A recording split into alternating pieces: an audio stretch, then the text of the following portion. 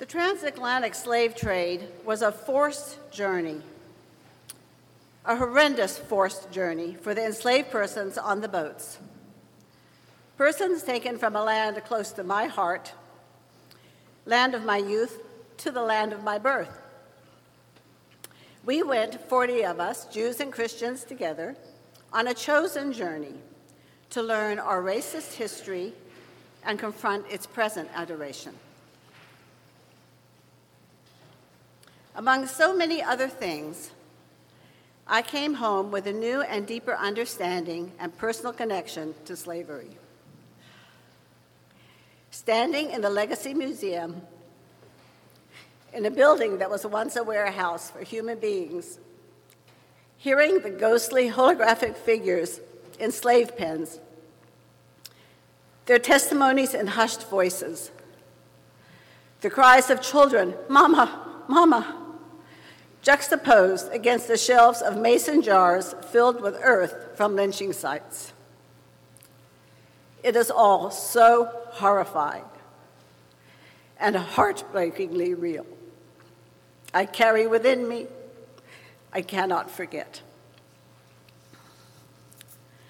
The 1619 Project was one of our resources that we used in preparing for the journey, and it resonated deeply with many of us.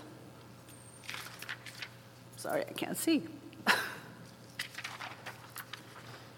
In August 1619, a ship arrived in Point Comfort, Virginia, carrying more than 20 enslaved Africans, the first on record to be brought to the English colony of Virginia.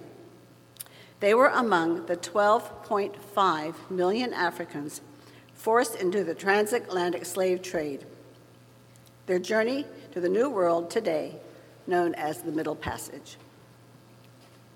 A poem by Clint Smith. Over the course of 350 years, 36,000 slave ships